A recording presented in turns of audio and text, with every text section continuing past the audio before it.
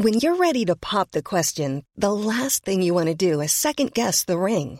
At BlueNile.com, you can design a one-of-a-kind ring with the ease and convenience of shopping online. Choose your diamond and setting. When you find the one, you'll get it delivered right to your door. Go to BlueNile.com and use promo code LISTEN to get $50 off your purchase of $500 or more. That's code LISTEN at BlueNile.com for $50 off your purchase. BlueNile.com, code LISTEN. It's February 8th, 1992, and another remarkable event is about to be uncovered by Ariel, Rebecca, and Ali, the Retrospectors. Cracking America has largely eluded some massive British acts like The Jam, Suede, Stereophonics and Robbie Williams, but today in history in 1992, two bald Burks from East Grinstead with string vests on took the US by storm when their novelty hit I'm Too Sexy reached the Billboard Hot 100 #1. And despite being a British group, so British in fact that they are named after the 1962 novelty chart hit by Bernard Cribbins, they only reached #1 in the US. They were kept off the top spot in the UK by Everything I Do It For You, that all-timer. Although the UK was actually an exception to the rule in a way, because the US #1 was actually only one of 32 countries where this completely brainless but oddly hypnotic concoction topped the charts. Well, it's not entirely brainless. It's mostly brainless, but there is a quality to it that because there's sufficient self-mockery, built into the lyric, I am too sexy for my shirt, is... There's an apostrophe there, Ariel. I know, I really loved the lack of contraction there. It made it more of a statement. Well, but Ariel's the guy standing at the back of heaven with his hand in the air saying, excuse me, Mr. Fairbass. You'll find. I think you'll notice I am too sexy for my cat. It doesn't scan the way you've got it. But I think that it's got built into it this sense of self-depreciation that means that anyone who sings it can be simultaneously mocking the person who they think is too vain and also themselves for, anything that they have ever done where they've put on something and thought they look good in that. Or to put it another way, it's English. I don't think anyone but someone from England could have written and then pulled off this song. Yeah. Richard Fairbrass looked the part, right? When Right Said Fred got to #1. Not too sexy for his shirt. No. Exactly as sexy as his shirt. a gym bunny, right, was the look.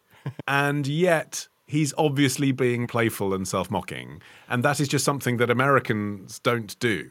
You might get like a kind of parody American star like Weird Al Yankovic singing about being sexy when clearly the joke is he isn't by conventional standards.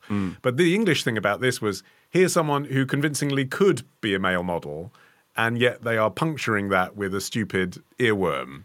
But also, I think, it was that you could join in. I do think it is as simple as that. All around the world, people were like, I'm too sexy for this meeting. Yes. I'm too sexy for this croissant.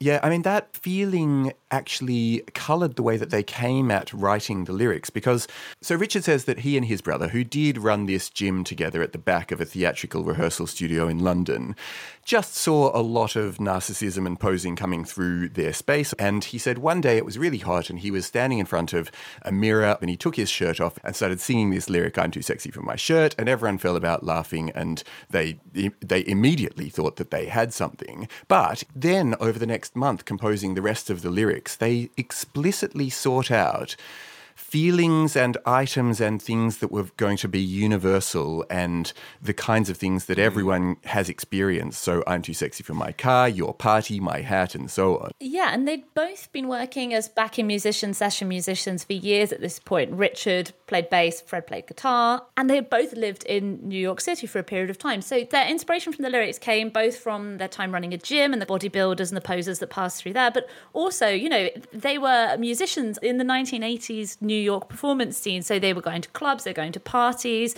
Later on, Fred told Songwriting Magazine the song was about, quote, the hedonism and the rise of supermodels at the end of the 1980s. And even though the lyrics sometimes sound like nonsense, there's a bit that says too sexy for Milan, New York and Japan. Those are all fashion hotspots. So you can see the link there. And also the fact that their first version was recorded in an indie rock style. And I think all of that taken together totally recontextualizes it. It's a song by cool rock musicians looking down at this vain, superficial 1980s world. Like, they're a little bit too good for it. Rather than when you actually see the finished product, in the dance style with the ridiculous outfits, they're fully part of that. Yes. Yeah, and actually, if you think about the George Michael song, Too Funky, not lyrically that different, and had all those supermodels in the video, Naomi Campbell, Kate Moss, Christy Turlington, Cindy Crawford, that came out 4 months later.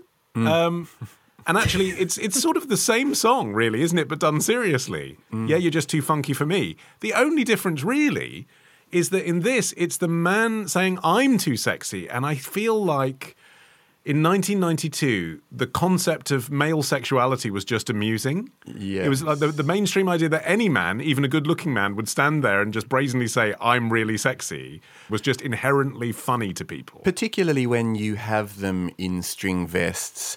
And their team around them advised that they should actually slim down a bit because they were so buff because of this time running gyms that actually they would have been almost threatening. Like they had to be at the right level of sexiness, I guess, that they were, something like what they were saying they were, but they were demeaning it through what they were wearing and how they presented themselves. I mean, what's funny is that they and the song would go on to become gay icons precisely due to the content, which they intended as satire, the sound, which wasn't their original sound at all, and the leather and fishnet shirt look, which was meant to be part of the joke and the presentation.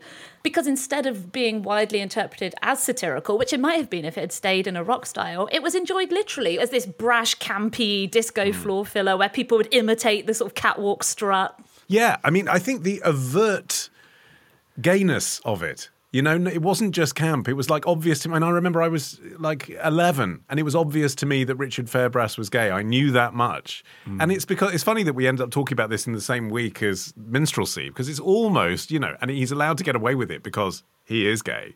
But it's almost kind of gay face, isn't it, that they're doing in the video? It's like a parody of gay men in nightclubs.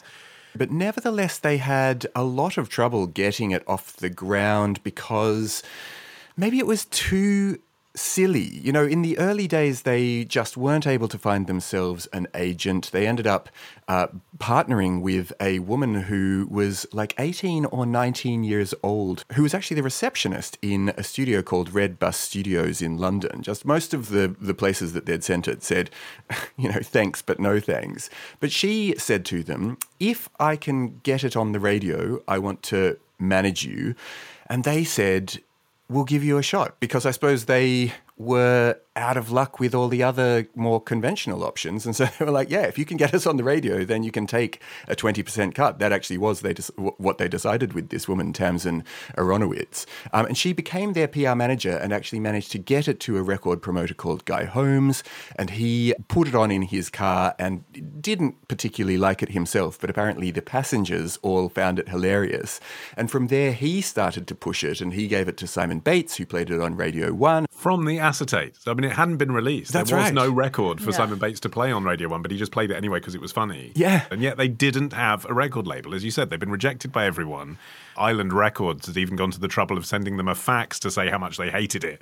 So no one was interested in this song, and then suddenly people wanted to buy this song. Yeah. And actually that is something that I do feel sneaking admiration for these guys for, because they were very generous with the person who took a punt on them, as you said, giving her 20%. And then when they actually got to America's number one, that's the point at which normally the major record label cream off all your money, right? But no, it went to them. It was on their imprint, and they wrote it. And that is the way to do novelty number one, isn't it? Absolutely. But even as it was becoming a hit, there was still this ambivalence around it. There was a radio producer who played it, but apparently commented, I'm not sure if this is good or if it's crap. Yeah. But there was just this demand for it. And it became kind of a word-of-mouth hit in the UK. And then apparently what happened was a DJ from Miami heard it while he was on holiday in the UK and brought it back to the US, and it sort of spread in a similar way there. But I think let's not undervalue the musical elements of this song. It doesn't outstay its welcome. It's under 3 minutes long, isn't it? It's got claps in it, so when you're listening, you can along to it as well. Yeah. It has a guitar sample in it, which wasn't acknowledged until the Jimi Hendrix estate realised. Yeah. From Third Rock from the Sun. And incredibly, they were very generous about it and just asked for a writing credit and a charitable donation. And most of the beat actually comes from Hot Pants, a track that Bobby Bird released in 1972. So there's actually a lot of like disco and rock heritage within the song. There's a reason why it's compelling to listen to, which I think can be as well further demonstrated by the fact that I'm Too Sexy has itself been referenced and sampled by Taylor Swift, Beyonce, and Drake. I think their mixed legacy is quite well summed up by the fact that in June 2007, I'm Too Sexy was voted number 80 on the 100 greatest songs of the 90s by VH1. But in April 2008, just a year later, their song was rated number 49 in the 50 worst songs ever by Blender. And it is both of those things. It's both good and terrible. I also love the fact that when you search for Right Said Fred on Spotify these days, the number one result is still Bernard Cribbins. Tomorrow. Why they're called Gigi's today is because of Henry G. Absolutely not, Arian. I'm going to stop you Well, that's what I've got. Ditch the ads and get a Sunday episode when you join Club Retrospectors. Subscribe now on Apple Podcasts, part of the Acast Creator Network. Hi, I'm Daniel, founder of Pretty Litter. Did you know cats tend to hide symptoms of sickness and pain? I learned this the hard way after losing my cat, Gingy. So I created Pretty Litter, a health monitoring litter that helps detect early signs of illness by changing colors, saving you money and potentially your cat's life. Pretty Litter is veterinarian developed, and it's the easiest way to keep tabs on your fur baby's health right at home. Go to prettylitter.com and use code ACAST for 20% off your first order and a free cat toy. Terms and conditions apply. See site for details.